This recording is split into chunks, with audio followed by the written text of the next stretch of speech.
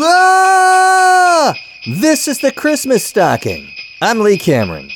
So it finally happened. I mean, I've been sounding kind of stuffy, which I always do at Christmas time, it seems like. But I don't know if it's a cold or if it's allergies, but it's all here in my chest. Right here. Oh. But we're going to get through this together. It'll be fine. But it's time to get serious. I want you to think of this. It's the sad story of a young boy in the Midwest who's horribly treated by his family, especially his siblings, and ignored by his parents to the point that they and everyone else in the family fail to notice when they leave for a family Christmas vacation that the boy is not even with them. Indeed, he has been left home alone.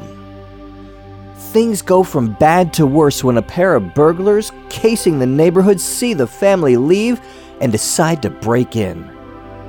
The story becomes more hopeful when the boy is not cowed by these miscreants, these thugs.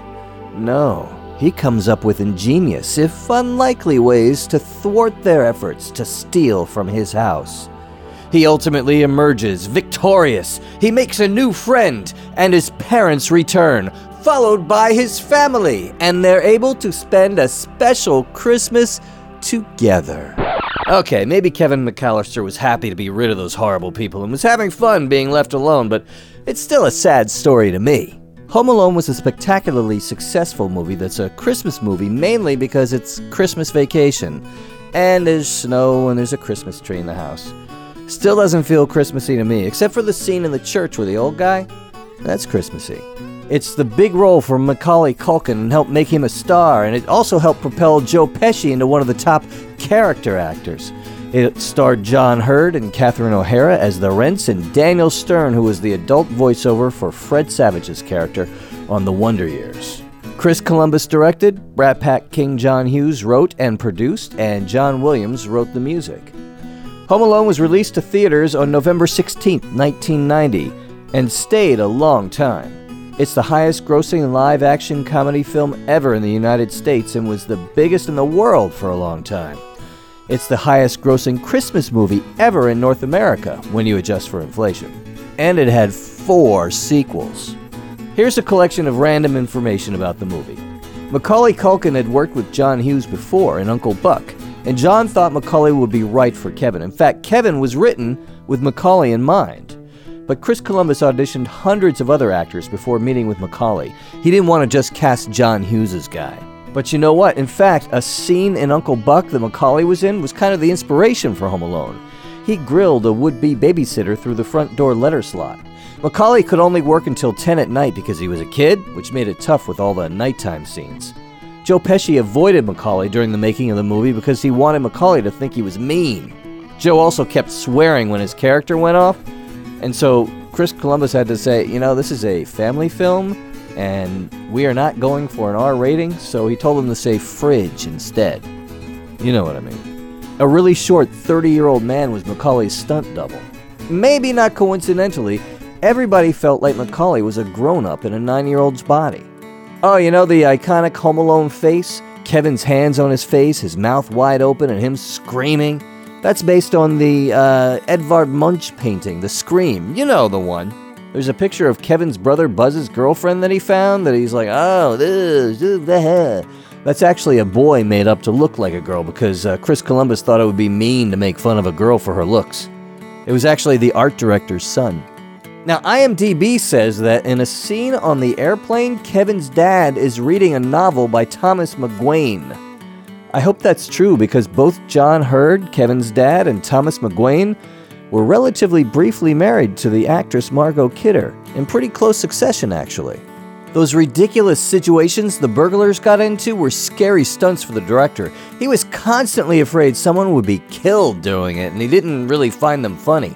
The stunt guys were supposed to wear harnesses, but those showed up on camera, so in the end, the stunts were performed without them. There's a scene where Kevin walks past the driveway as Harry and Marv, the burglars, are driving down it, and they stop just before they hit him. That wasn't actually dangerous. They shot that backwards. Macaulay Culkin walked backwards, and the van was driven in reverse, going away from him. Then they reversed the film to make it look scary. Remember the gangster movie Kevin was watching and used to fool the burglars? That wasn't a real 1940s movie. It was created for Home Alone. That mini-movie was called Angels with Filthy Souls. It was on the VHS tape, and it was filmed in black and white to look authentic. There was a James Cagney movie called Angels with Dirty Faces back in 1938. There was a tarantula put on Marv the burglar's face. Marv was Daniel Stern. It was a real tarantula. And he says he really screamed, but others say that he mimed screaming because they were afraid the spider would freak out. Old Man Marley wasn't even in the original script. The movie was really just going to be a slapstick comedy, but Chris Columbus wanted something emotional to make the movie stick together. I think that was a good move. The McAllister's house, the actual house, was built in 1920, and a lot of the film was actually shot in it. Some of it, of course, was on a soundstage. And the house was sold for more than $1.5 million in 2012.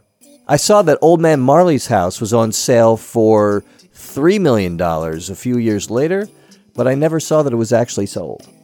It turns out that Monica and Chandler from Friends moved into the house in the final season of the series. Kinda, sorta. Of course, that house is supposedly on Long Island. And they didn't show it from the outside, and none of the sets are actually the house. But they reused stock footage from Home Alone for the views from the windows when they were shown around by the real estate agent.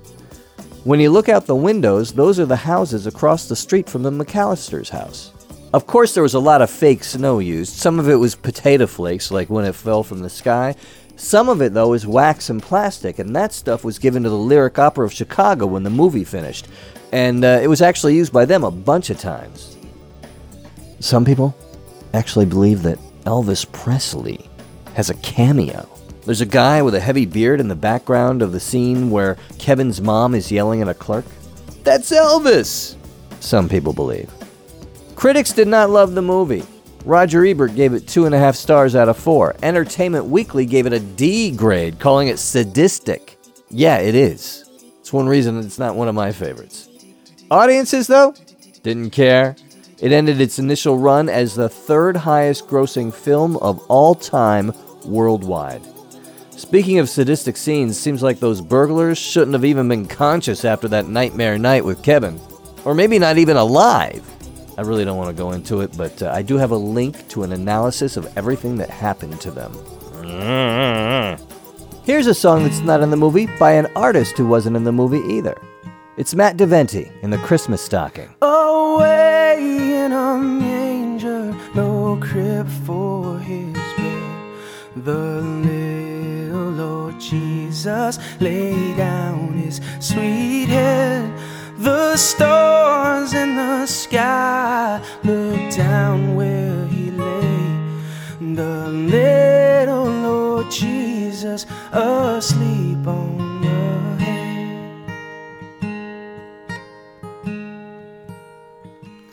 The cattle are lowing, the poor baby wakes, but little Lord Jesus, no crying he makes. I love thee, Lord Jesus, look down from the sky and stay by my cradle till morning is nigh.